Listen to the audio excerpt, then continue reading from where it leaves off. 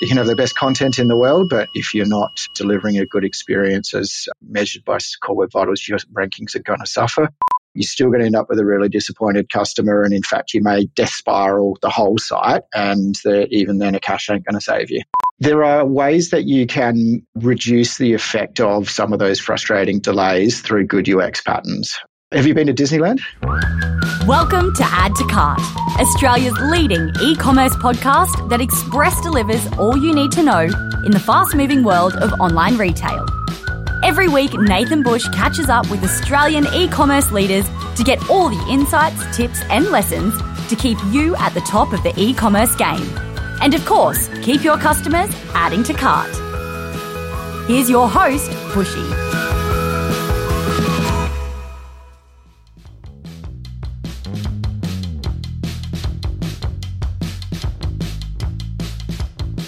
Well, it's finally arrived, the death of Google Universal Analytics. I hope you shed a little tear, thanked it for all its friendship and insights over the last 11 years, and have replaced it with a new, slightly disobedient puppy called GA4. Good luck with that little terrier. Today, we are going to stick on the analysis theme, but dive into site performance. What is it? Why is it important? And how to measure it correctly. Joining me is an expert in the field, Jonathan Day, founder, managing director, and e-commerce strategist of Aligent. Aligent are an Adelaide-based e-commerce agency specializing in e-commerce development, design, and strategy. Established in 2009, they now have over 100 team members and develop e-commerce solutions for brands such as Tommy Hilfiger, Kathmandu, Cooper's Brewery, and Mitsubishi. I catch up with Jonathan frequently, and I always get so much out of his passion for designing e-commerce solutions. He is one of the smartest guys I know. Now, there were a number of areas we were considering going down, but we decided on site performance because we think it is a crucial area for retailers to get right, especially as we move towards peak trade season. If you don't get website performance right, you risk losing a huge amount of sales, no matter how much you invest in product or marketing. In this chat, Jonathan shares why performance isn't just a technical activity, but an exercise in understanding and reacting to customer psychology. He breaks down why Google's Core Web Vitals should be the tool that you use to measure your website performance, and he breaks down the metrics you should be looking at in there. He also gives us other tools to measure user errors, load testing, and more. And he shares why getting site performance right is similar to how Disneyland designs their ride experience. Got you in now? And if after hearing all of this wisdom, you would actually prefer someone else to do it for you, Jonathan and his team are offering a website performance assessment for Add to Cart listeners. Stay tuned until the end of the chat for details on that. So, thanks to our partners, Shopify Plus and Paclio, here's our conversation with Jonathan Day, e-commerce strategist at Aligent. Jonathan, welcome to Add to Cart. Thanks, Nathan.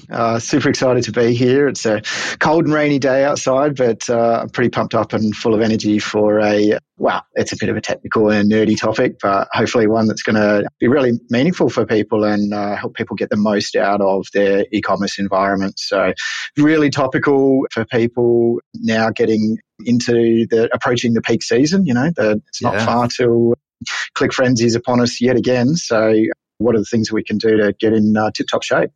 Absolutely. And I've been looking forward to this one because we catch up at most e-commerce conferences and have a good chat, and our conversations range from everywhere, right? And it's taken us a while to get here because we've struggled to find one area that we can deep dive into because you are such an expert and your team are experts across a range of e-commerce topics. And it was like, what's the perfect time to talk about one thing? And where we landed, I think, is really exciting because today we're going to talk about site performance, which is critical for retailers at the moment. As you said, coming into peak season, getting those sites up to speed, ready to capitalize on all the sales. And we know how hard the environment is out there in terms of not only converting sales, but also acquiring traffic. So making sure that when customers do get to the site, they have a great experience. So that's all fantastic. And we're going to deep dive into how retailers can optimize their site performance ahead of peak season.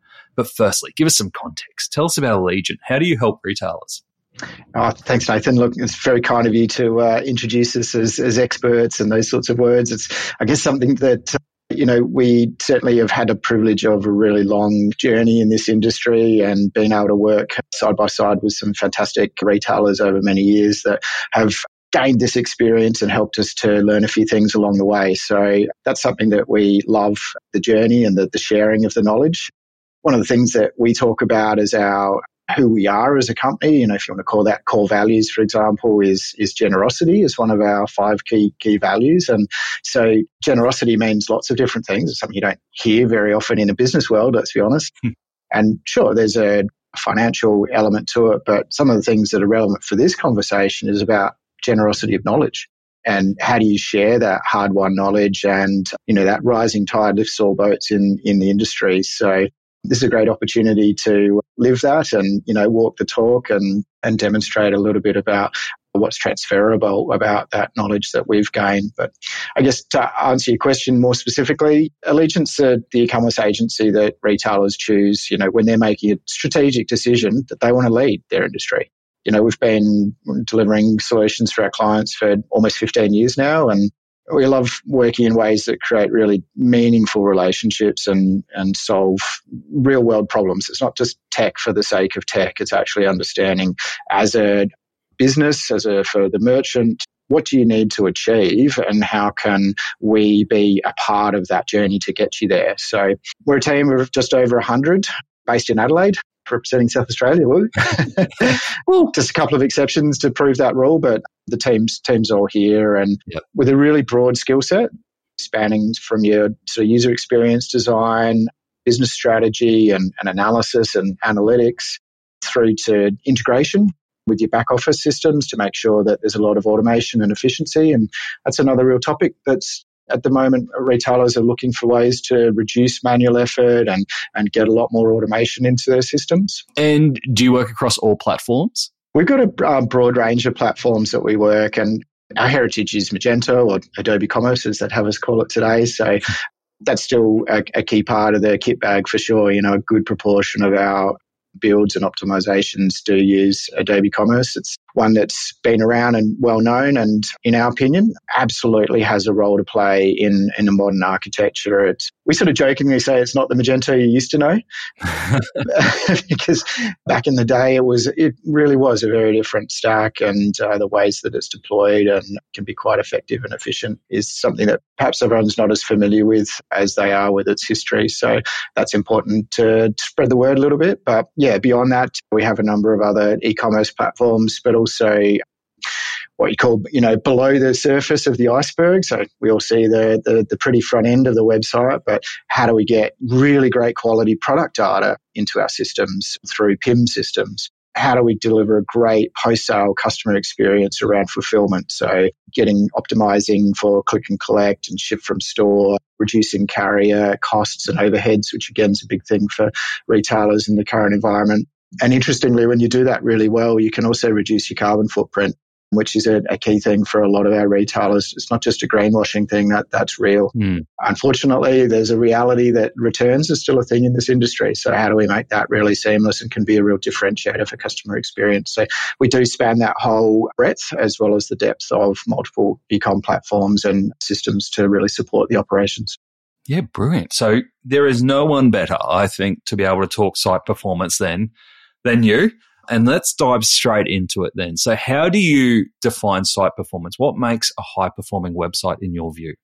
I'm an engineer by training, so this is all going to sound a little bit weird, but how we define it is how it feels. So how performance feels is actually made up of lots of different elements. And some of them are hard, objective, measurable things like, time to first byte and scalability and all of those good infrastructure engineering numbers. But a lot of it's actually about psychology. It's about the perception of performance and how customers actually can be made to feel by what they see on their screen and the feedback that they get. So that's fascinating because humans are, interesting beings, but it's also can be harder to measure. So we've got to give a lot of thought to that.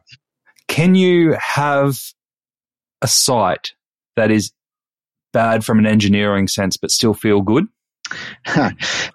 There are ways that you can reduce the effect of some of those frustrating delays through good UX patterns. Okay. So, have you been to Disneyland? No. Oh, do you know where I'm going with this, though? The Disney management around queuing? Yes. One of the things that they've pioneered and every theme park in the world has learnt from is the ability to not have people feel like they're waiting in a line, because waiting in queues suck, right?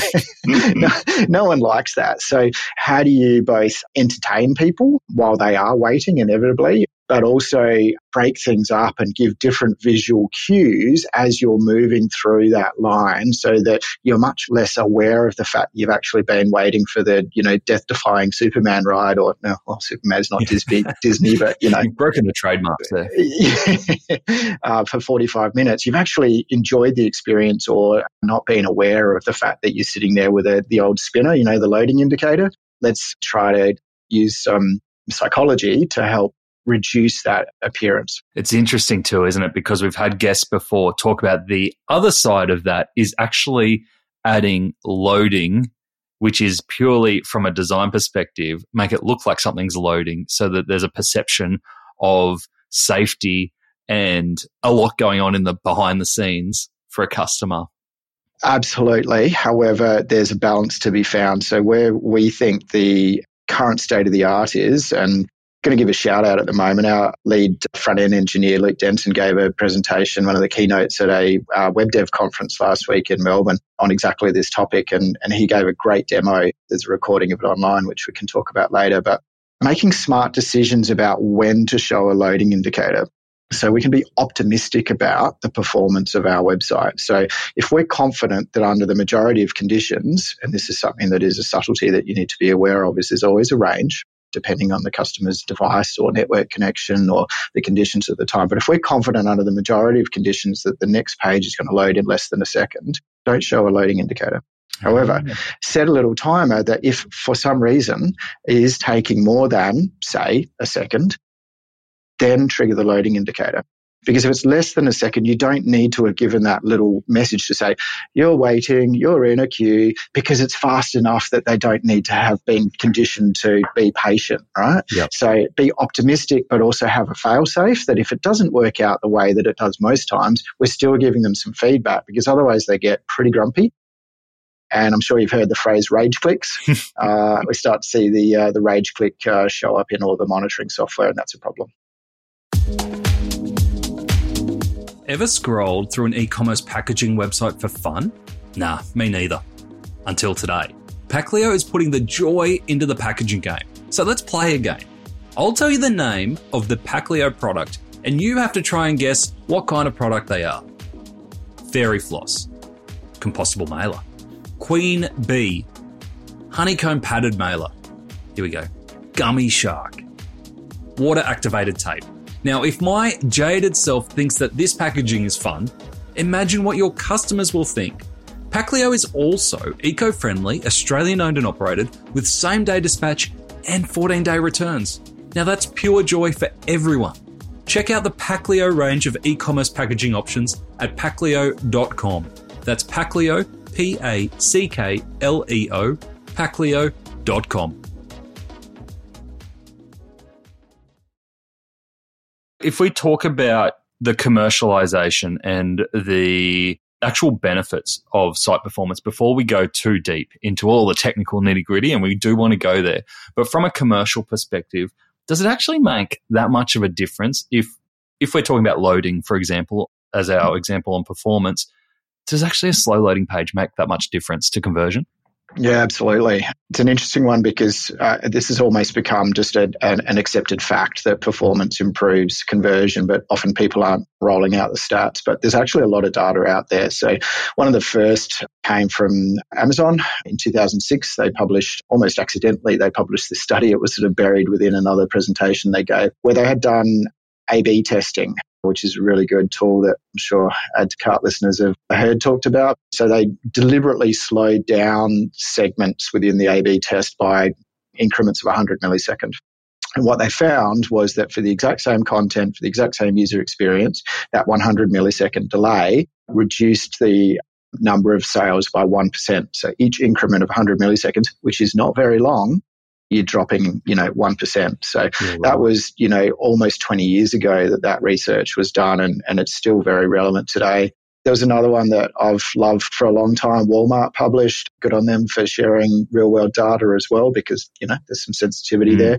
They had a nice little chart that showed if you bucket the users into different time windows, so how many people took between 6 and 7 seconds, between 5 and 6, between 4 and 5 exactly. After 4 seconds, it was pretty much flat. Didn't matter if it was 4 seconds or 7 seconds. The conversion rate was about the same. Once you started getting down from the 2 to 3 seconds, it would double. And then from the 2 to 1 would double again.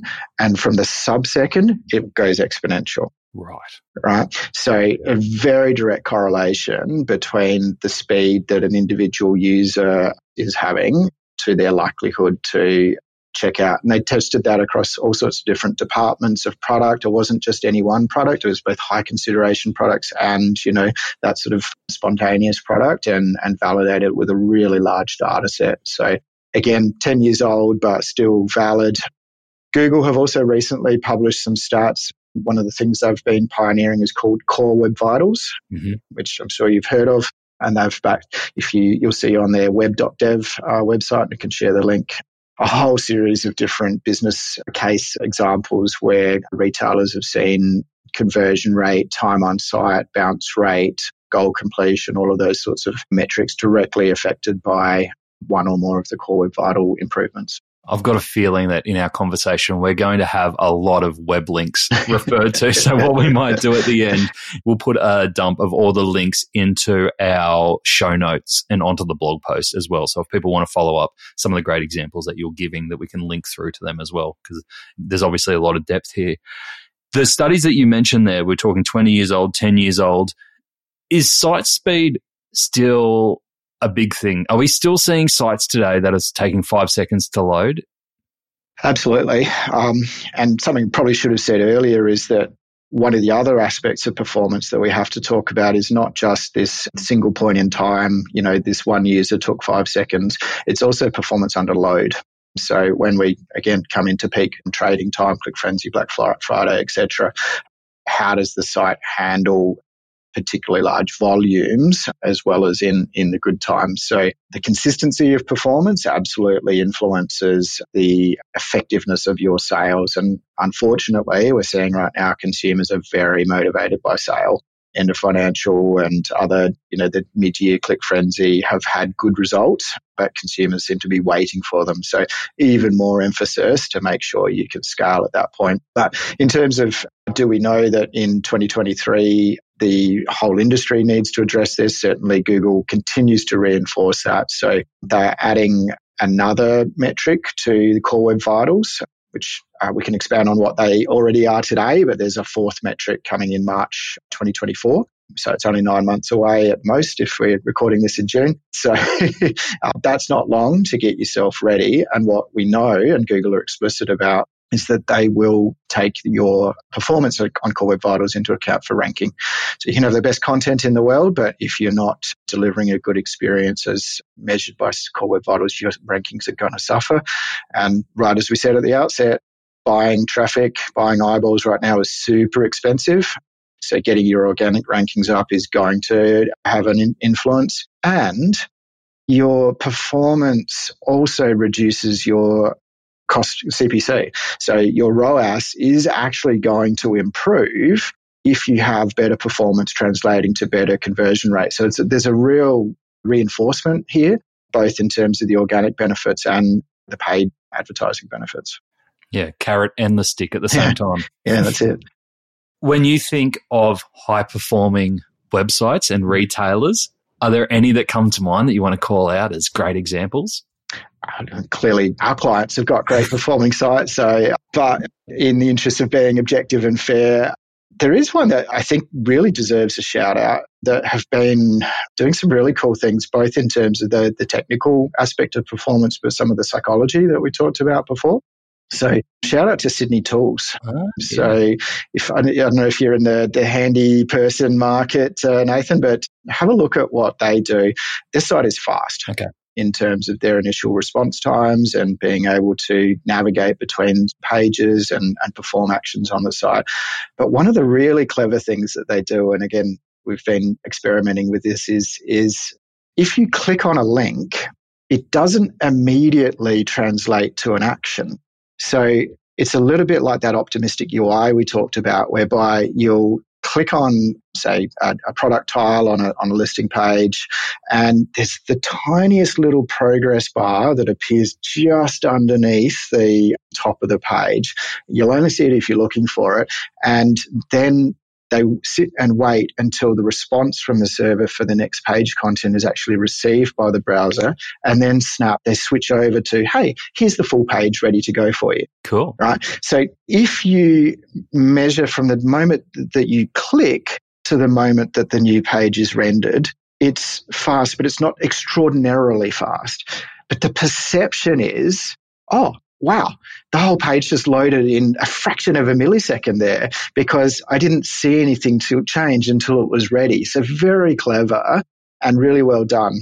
What I will call out, though, is that if you're using the site on a particularly slow connection, maybe going through a tunnel on a train, or, someone in the house is streaming too much Netflix, that can actually be a little bit jarring because there's nothing to replace that with a loading indicator if it does take more than a second. So it can lead to multiple clicks because nothing's happened. So I'm going to click the button again, I'm going to click it again, and all that does is reset the user, and you have to wait again for the request to go on. So super impressive technically, and I love how they've thought about that engagement. Still, as always, this is a journey, and there's some things that could still move the needle for them, I think. And that's obviously where you were talking about having those fail-safe options behind it if they're going through the tunnel, although they've got a slow service. Do you know anything about the tech stack that they're using or the enablers to make that happen? Yeah, so they've built what these days would be called a headless, or sometimes would be called a PWA. I'm sure a lot of listeners are familiar with that acronym, being Progressive Web App, and we sort of see that as being probably the last 2 to 3 years has become quite common in the e-com industry. It's been around in the broader web industry for a long time now. It's kind of that next iteration of mobile-friendly websites. So remember we had the old M-Dot, where we'd sniff the phone and give them a whole different website, and then we went to responsive, and now progressive is that next level. There is a big difference there, and it certainly allows us to do a lot more cool things around our perception of performance and also optimizing of performance. So the key difference is that the user interface actually lives inside the browser, and all that goes up and down the wire to the server is just the raw data.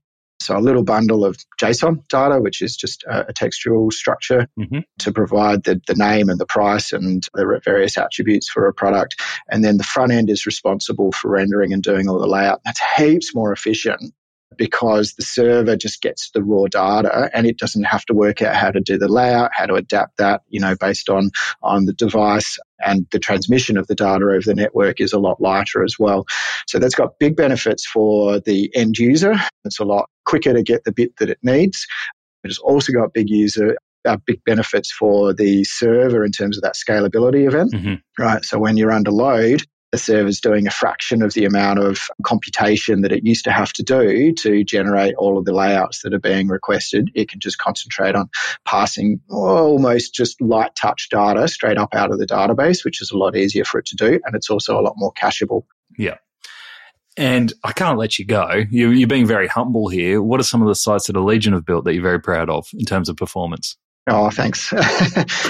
Well, one that I think objectively we think does a great job is Kathmandu. So we're super proud of that for a couple of reasons. One, it implements the PWA pattern that we've just talked about there, and some really interesting capabilities across multinationals. So they're Australia, New Zealand, US, UK, France and Germany, with multiple different languages and obviously currencies, all running off a single code base. So there's a lot of efficiency as to how that's developed and maintained, but also what we call feature flags. So functionality that's available in Australia, New Zealand, say click and collect because of company-owned stores, is not available in some of those other geographies. So rather than having a separate code base, there's a flag to toggle that on or off. But when we look at it purely from a performance point of view, and Core Web Vitals, as we've talked about, as being a nice objective measurement, the real-world data that's coming back from customers' Chrome browsers is reporting average score of 91 out of 100, which is extraordinary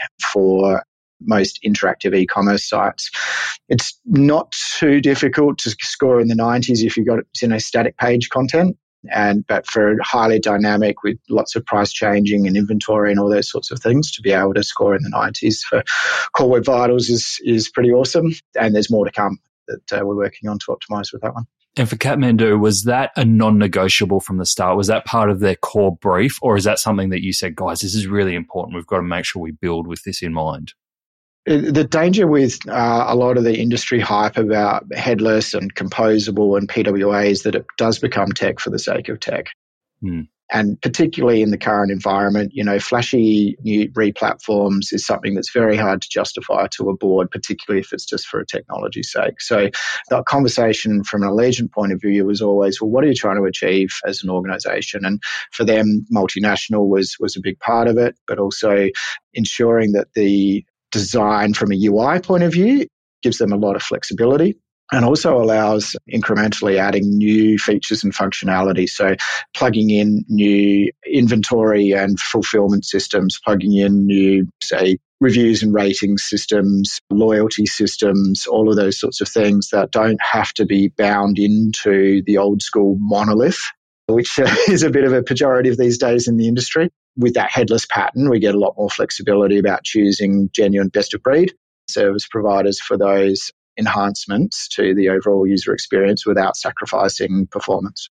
And I have to just quickly call out a couple of examples as well on the basis of raw speed. So Taracash, YD, Rockware, the whole suite of brands that we've collaborated with Retail Apparel Group on delivering in the last couple of years, they're super fast. Check out some of the suiting examples on PDP and PLP for Taracash and Rockware is really quick.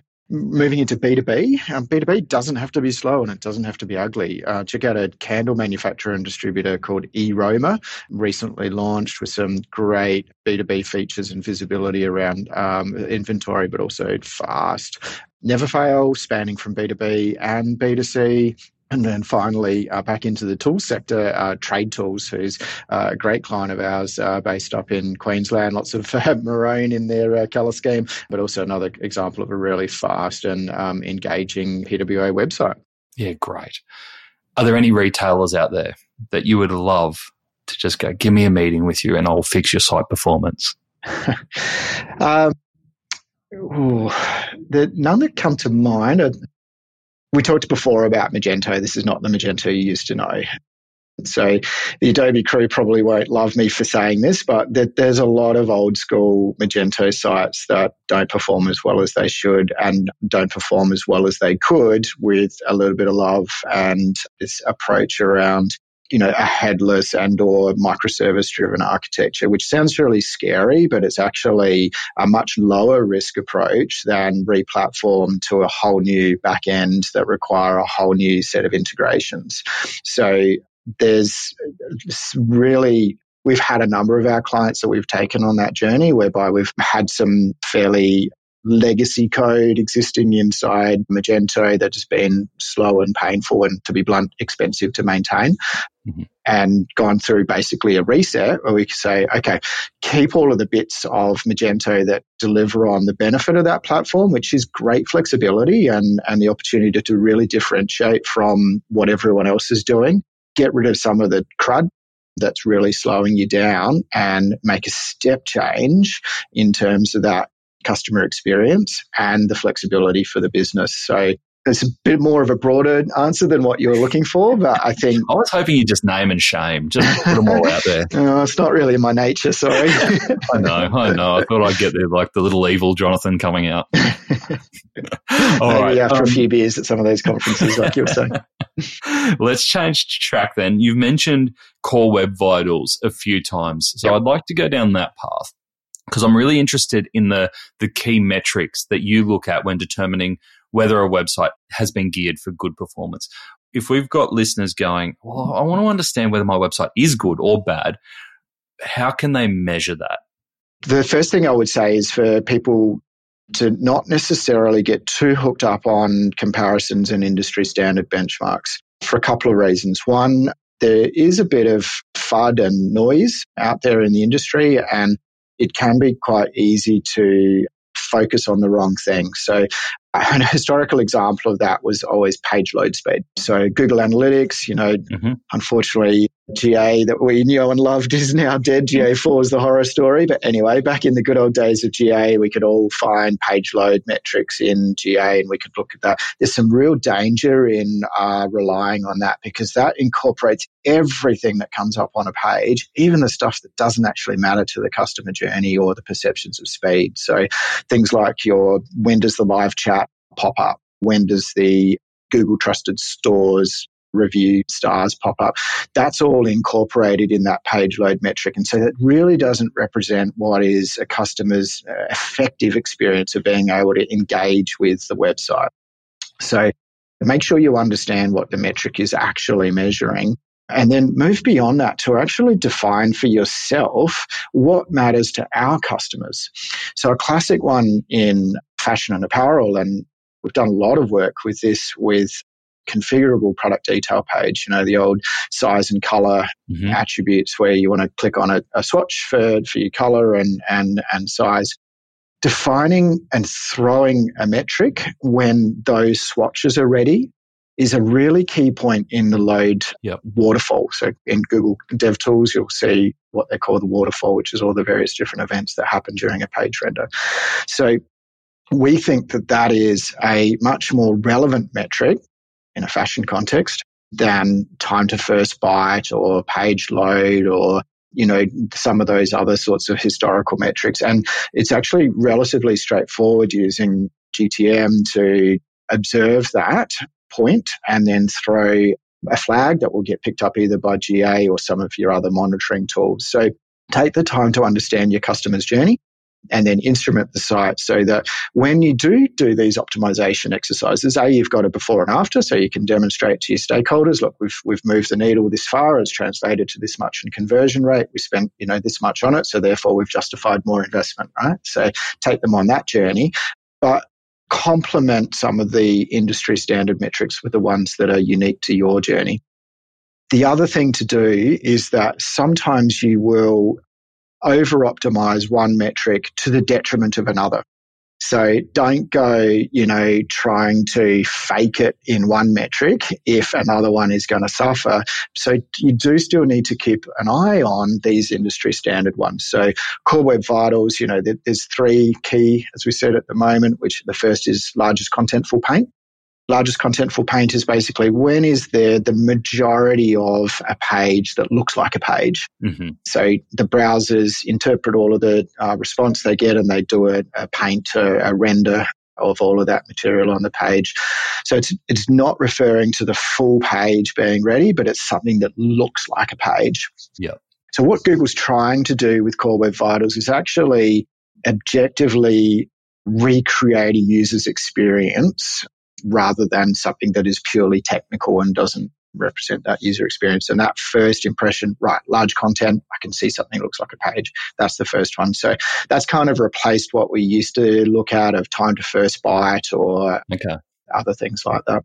So that's a core one that you use. That's a core one, yeah, definitely represents the user's experience of how long are they waiting before, just sitting there and getting nothing. Yeah, okay.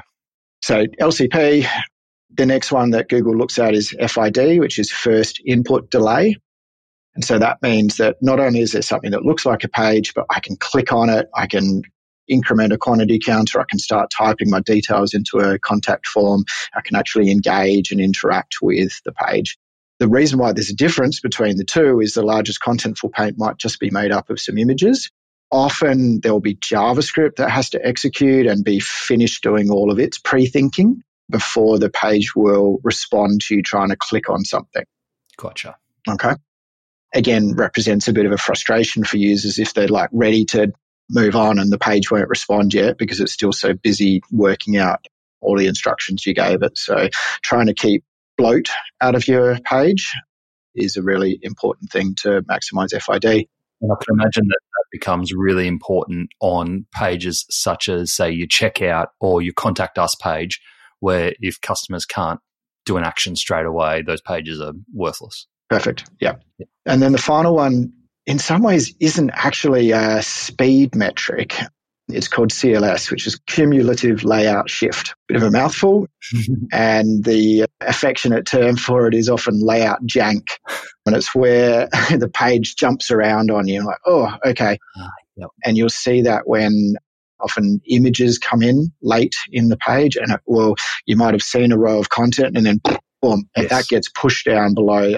The footer of the page may show up initially and then that gets dropped out. And that's a really disconcerting, jarring experience for customers.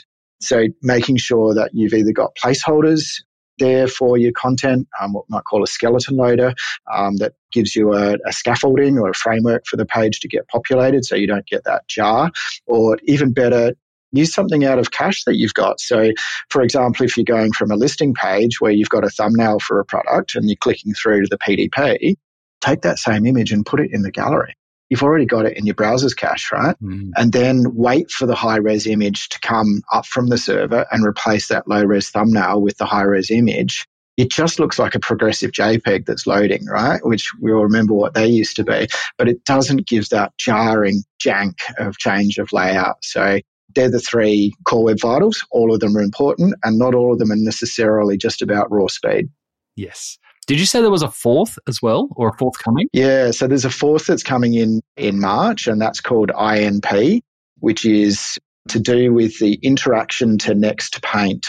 And this comes back to what we were talking about before about PWAs or headless builds, where one of the big differences with a SPA, PWA, headless, they're all kind of the same thing, is that when you navigate from one page to another, the old school way was the whole page got replaced with the new page, even all the things that were exactly the same. So the header and the menu and the footer and all of that sort of stuff doesn't actually change, which is another reason why it's a lot more efficient. And in the new model, you're just replacing the bits that are different from one page to another. Interestingly, currently, Google Analytics and a lot of Google's tools can't measure the time it takes to have that next paint in update on the screen. So this is effectively the same as a page view, right? We used to talk about page views going from one page to another, but because we're not replacing the entirety of the page, we have to fake the page views in our GA metrics to tell GA that we're navigating between pages, but also the timing signals aren't being thrown and caught. So they're now, and they've admitted and they've said, look, we've actually really dropped the ball. We're quite far behind in measuring this because these SPAs and PWA have been around for a few years now. So they're introducing this INP metric to be able to capture that. It's actually something to be aware of for merchants and e-com managers, is that if you do have an SPA right now, your GA metrics for page load are actually skewed, because the only page load metrics that are being captured is a first page visit, which is always heavier because you've got all that JavaScript overhead that you're loading for the first time. And then as you're moving around subsequently from page to page, they're like, 300 to 400 milliseconds max typically for these PWAs, but you won't see them being recorded in your average scores. So definitely a gotcha.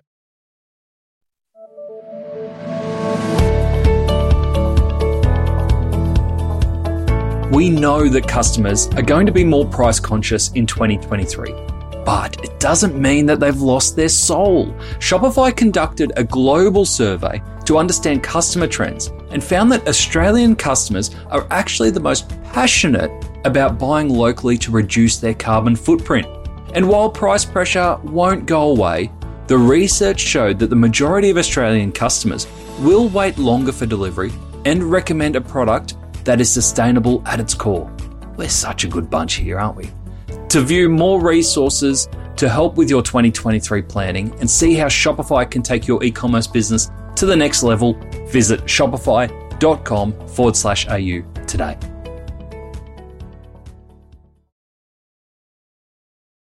you've done such a good job there of taking those 4 acronyms of core vitals and actually translating them into customer experience terms, which I love about that. What I took out of that is that there's 2 key steps there. There is understanding what that waterfall of experience looks like and what's important to your customer, which point is important to your customer, and then understanding which of those core vitals is most important for you as a business to track and monitor. If I haven't gone into this as a retailer and had a good look at it, are these tools easy to access? Yeah, so Core Web Vitals definitely, you can go to web.dev, which is Google's website to explain these metrics. And on there is a form where you can dump your URL in and it will happily give you a report. The caveat to that is that is sort of a one-off report, and Googlebot will be looking at your site, in the moment. It will attempt to, decorate or give you some context for that point in time with what they call field data, where it's collected all that info from real world users' browsers and give you some comparisons between what it's seeing in the moment versus what the rest of the world is seeing. Also, if you go into your Google Webmaster Tools, there is a report in there which shows you which of your pages are either scored as good for, or I forget the exact term, but there's 3 different categories that Google will tell you per score how many of your site URLs are good or not against Core Web Vitals. And you can export that as a report and it'll give you a little CSV and go and investigate, is there a pattern? Is it all of the PDPs that are bad or all of the PLPs? And that can then help you understand some of the subtleties, because it's not a one and done. Yeah. You can't just apply a quick Band-Aid or a gloss of what we call lipstick on a pig to the website to implement this. There's lots of different things that customers can do, that merchants can do, around that are in their own control. We'd love to have a conversation about that with you, but there's a lot of stuff that you can do yourself around image optimization, being really careful around JavaScript load and making sure that you're not dropping unnecessary third-party scripts in on your website. So there's quite a lot that people can tackle themselves, which is good. And Google gives quite a lot of those hints to you as well. So that report will make suggestions for you and you'll be able to see which of those you can tackle or need a hand with. Outside of those Google tools, are there any other tools that you really rely on or recommend? Yeah, definitely. New Relic is a classic in the industry that gives a lot of technical data of what's going on the server and inside the database and the servers, unless, of course, you're on a SaaS-based platform, which a lot of these things are hidden away from you, and therefore you have a lot less levers that you can pull to optimize. But New Relic also has what's called RUM, which is, it's a little bit early in the day for RUM, but it's got to be after midday somewhere. I've got a feeling there's another acronym coming here. Yeah, real user monitoring. So that puts a little monitoring tool in every visit to your site and it reports back what those customers are experiencing. And that takes into account the fact they may have an older device. They may be on a slow network connection. And so you see the spread of experiences that customers have. So those RUM metrics are really good. There are other tools, one we called LogRocket. That's a little bit similar to Hotjar that many people will be familiar with. LogRocket is fantastic for capturing user errors and problems that are happening on site, but also giving you that really broad-based performance monitoring through the user's eyeballs, because it's actually recording it in their particular browser. And you can literally see a screen recording. So, go and find, all of the customers that are below a certain threshold of performance and go and watch their experience or which bit of the page was slow to load for them. So that's pretty cool. Coming back to the scalability one of my favorite little graphs or plots, being a bit of a data nerd, is a scalability scatter plot that comes from New Relic. It's really colourful. On the vertical axis, it gives you response time from the server. So how long did it take for the server to give back the page? And along the horizontal axis, it will show you the amount of traffic that you're currently getting. So on the left-hand side, a lightly loaded server, maybe overnight. Middle, you're going to get your, sort of typical daily load. And then out to the right, your peak events. What you want to see there is a flat line. Okay. All right. It shouldn't matter whether your server is lightly loaded, normally loaded, or heavily loaded. The scatter of data points should be quite a narrow band, and the trend line should be flat, or even it should actually improve under load. All right, because if you have done your caching well and you've optimized your site, the more traffic means the more cache hits, and therefore larger proportion of customers are going to be able to serve out of cache. Gotcha. That's next level. So is that the one activity that you would recommend to retailers? We mentioned coming into peak season and making sure your sites are stable and performing when you do have that influx of customers. Is that the one activity that you would recommend for retailers to do pre that? Yeah, look, you can do some stress tests ahead of time. So there are a variety of different load testing tools out there. One that we use is called BlazeMeter, that allows you to simulate a really diverse range of customers. So old school load testing, you'd sort of have the one server and it would try and siege was what it was called. It would try and just throw bucket loads of simulated users. What BlazeMeter and other tools do is it uses the power of the cloud to simulate users come from lots of different locations with different traffic patterns through the site. And so you can emulate what a nice diverse spread of customer interaction with the site looks like. And what you're looking for in the output of that is, again, to see how does the system respond under load and what we would call an inflection point. So where does it first start to labor? What is it that's causing it to, grind a little bit before it death spirals? So the idea is not to crash the whole thing. It's to identify those friction points and then go again. It's like peeling the layers of an onion, right? Sounds like my personal trainer. Yeah, exactly. Peel every layer that you pull off the onion, then expose what the next optimization is. And sometimes they might not even be in your core app itself. It could be some third-party systems. Yeah. So it might be the inventory service that you're using to check store stock in the various different locations around Australia. That might be the first thing that's going to buckle more than the actual core e-commerce. Yeah. And again, that won't be shown to you by Google. Google doesn't know how to exercise some of those on-page interactive elements. You do. Yeah. So push it to its limits without killing it ahead of time. Yeah. So I love that point around load testing pre-peak sales. As we're coming up to peak sales planning, well, we're in peak sales planning right now, what are some of the steps that you would recommend retailers take to reduce the load and the pressure on your website and ensure that there is strong site performance when you've got customers engaged and ready to buy? Yeah, critical to do some of that load testing. So make sure that you can emulate what real user pathways through the website might be. So firstly, establish a baseline for yourself by doing that load testing, and then look at some of the techniques that you might use to improve the performance. Now, a classic is caching. We've all heard about CDNs and full page caches and those sorts of things, and they're an essential part of the armory. But I know I've talked about lipstick on a pig and it's a bit of a throwaway line, but it really does count here, because you might have the fastest homepage or product detail page in the world because you've cached the heck out of it. But don't forget that if you get a new release of inventory, you're going to bust all of that cache. And so it still needs to be able to load without the protection of the cache. But there are some parts of the site that are inherently uncacheable. You cannot cache the mini cart. You cannot cache the checkout. You can't cache the customer login to see their order history. So even beyond those first layers of defense, defense in depth is a great strategy for security and for performance. Make sure that there's enough horsepower and optimization put into those, because you're still going to end up with a really disappointed customer. And in fact, you may death spiral the whole site, and even then a cache ain't going to save you. Wow. I love the death spiral. That's a fantastic analogy. Is there anything else in terms of how we attract customers onto our website, how we spread that traffic out, that you would recommend? Yeah, look, driving traffic to the websites, we talked about the importance of SEO and obviously SEM. The other one, which retailers love and we get great results from, is email campaigns and SMS campaigns, and absolutely vital to push them hard at the right time. However, one of the things to definitely consider is to be able to at least spread them a touch.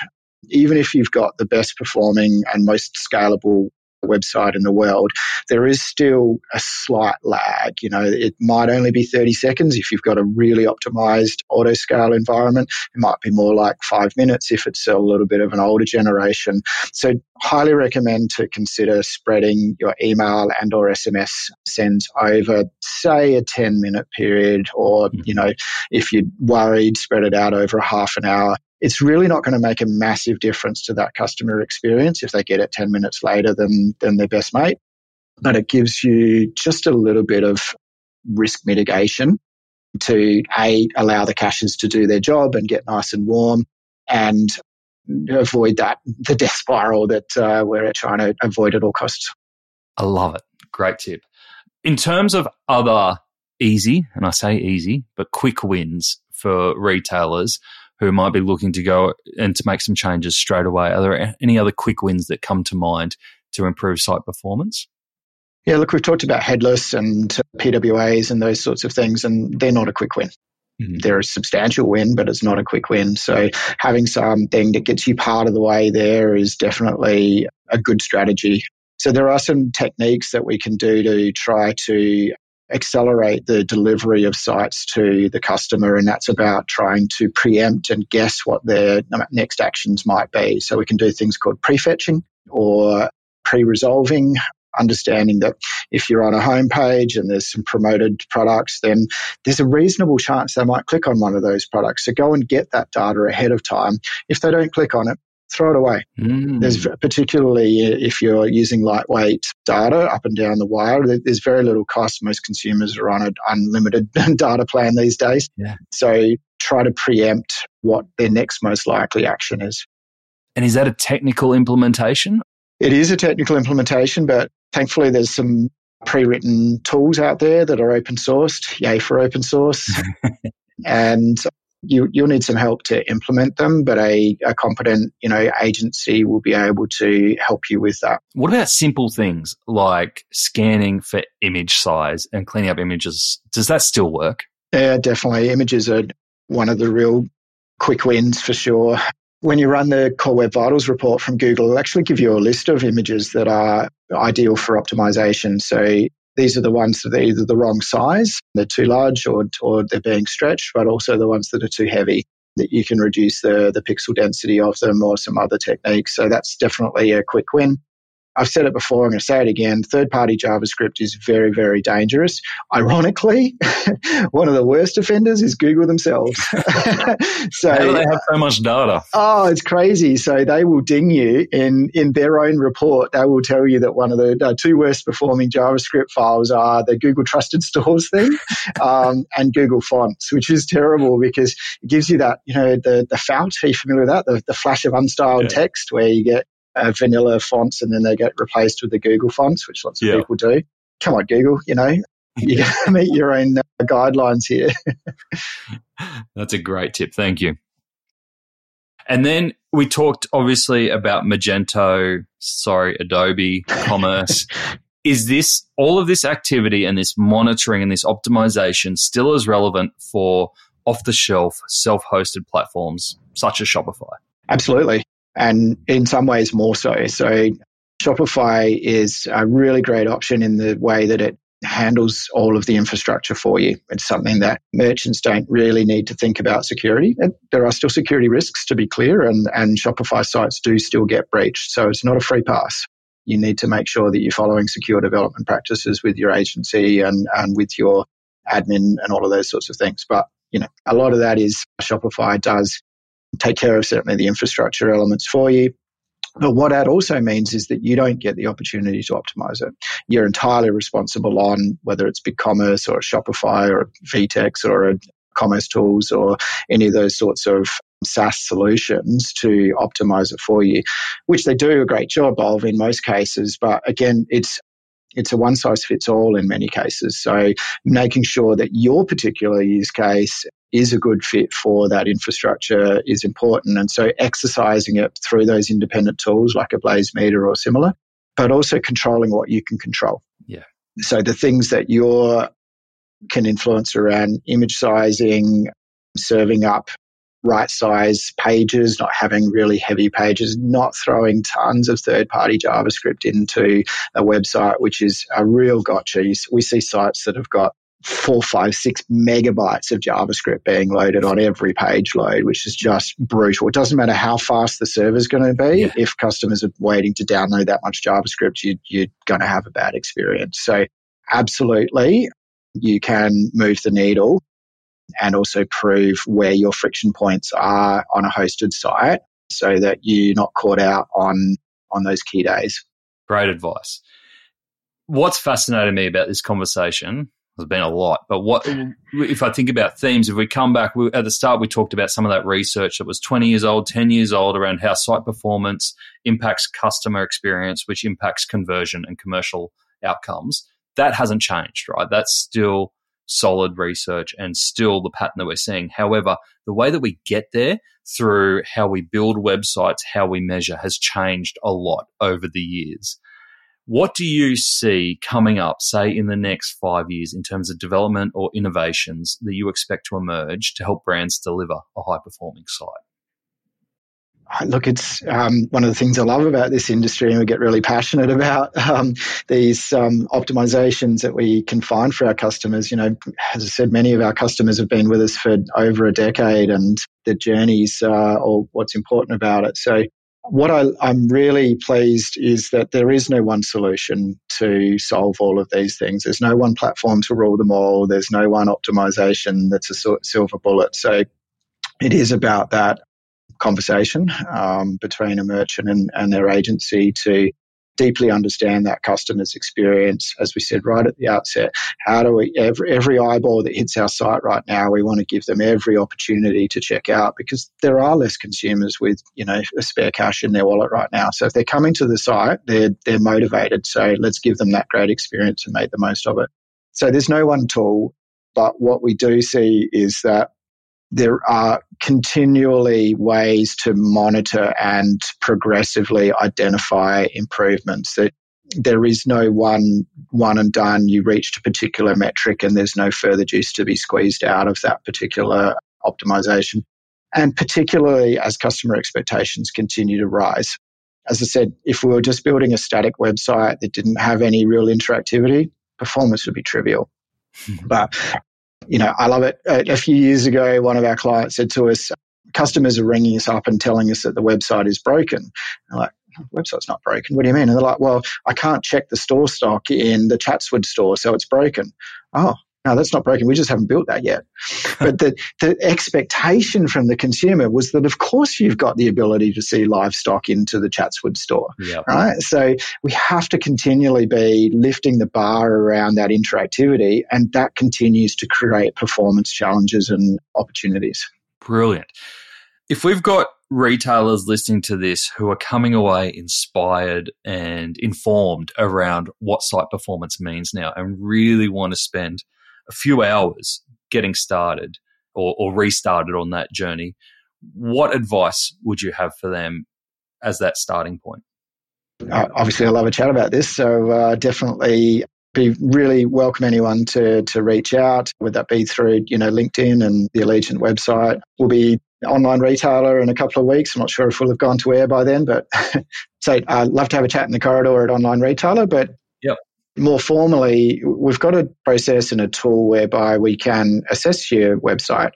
And this is a service that we offer. And, especially for Add to Cart listeners, we'd really be pleased to run that objective assessment for you. And that leverages some of the industry standard tools that we've talked about, but also summarizes them in ways in terms to make them actionable and some things that we've learned from the various platforms that we work with as well. So that's a really good starting point and can give you something that you can also share with your stakeholders to help justify investment in performance, because it has such a measurable and direct outcome in terms of the commercial returns. That's a very generous offer. We will put the link to that in the show notes as well. So thank you very much, Jonathan. What's coming up? You mentioned Online Retailer there, but what's coming up for yourself and the team at Aligent over the next 12 months? Yeah, it's the next month is super exciting. I think we've got 5 major launches going out across all using that sort of PWA pattern we talked about.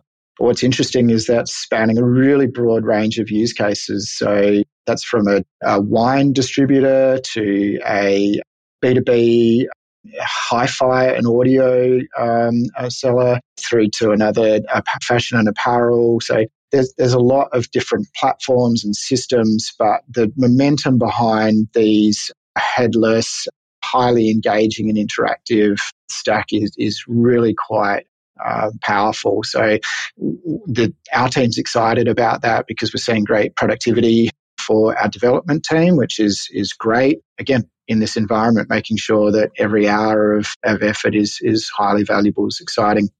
But we're also pushing the boat out on some of our accelerators. So helping merchants to get up to speed with their PIM capability, with their order management, and also with getting the most out of their existing stack from an e-commerce point of view. As I said, we don't expect that a lot of people are keen for big replatforms right now, but how do you leverage that existing investment, those existing integrations, the knowledge in your team, and de-risk having to change to build on top of something that is known? That's something that is a future in the next couple of years for this industry. Exciting times ahead. Jonathan, thank you so much. You've been extremely generous with your knowledge and everything that you've shared for free and openly today. Some great examples in there, some great tools that we can get stuck into straight away, and obviously that amazing offer of having your team look and audit your site as well. Jonathan, if people want to get in touch, what's the best way? LinkedIn's great. Definitely keen to meet up with people there. Our website gives you a little bit of an insight as to who we are and some of our culture and the way we work with people, and we'd love to hear from you there too. So otherwise, give us a shout at Online Retailer, and if I'm not talking to Nathan, I'll be happy to talk to his listeners. Just interrupt us. We're probably talking rubbish anyway. Just feel free to interrupt us. Jonathan, thank you for joining us on Add to Cart. Thanks, Nathan. It's such a pleasure.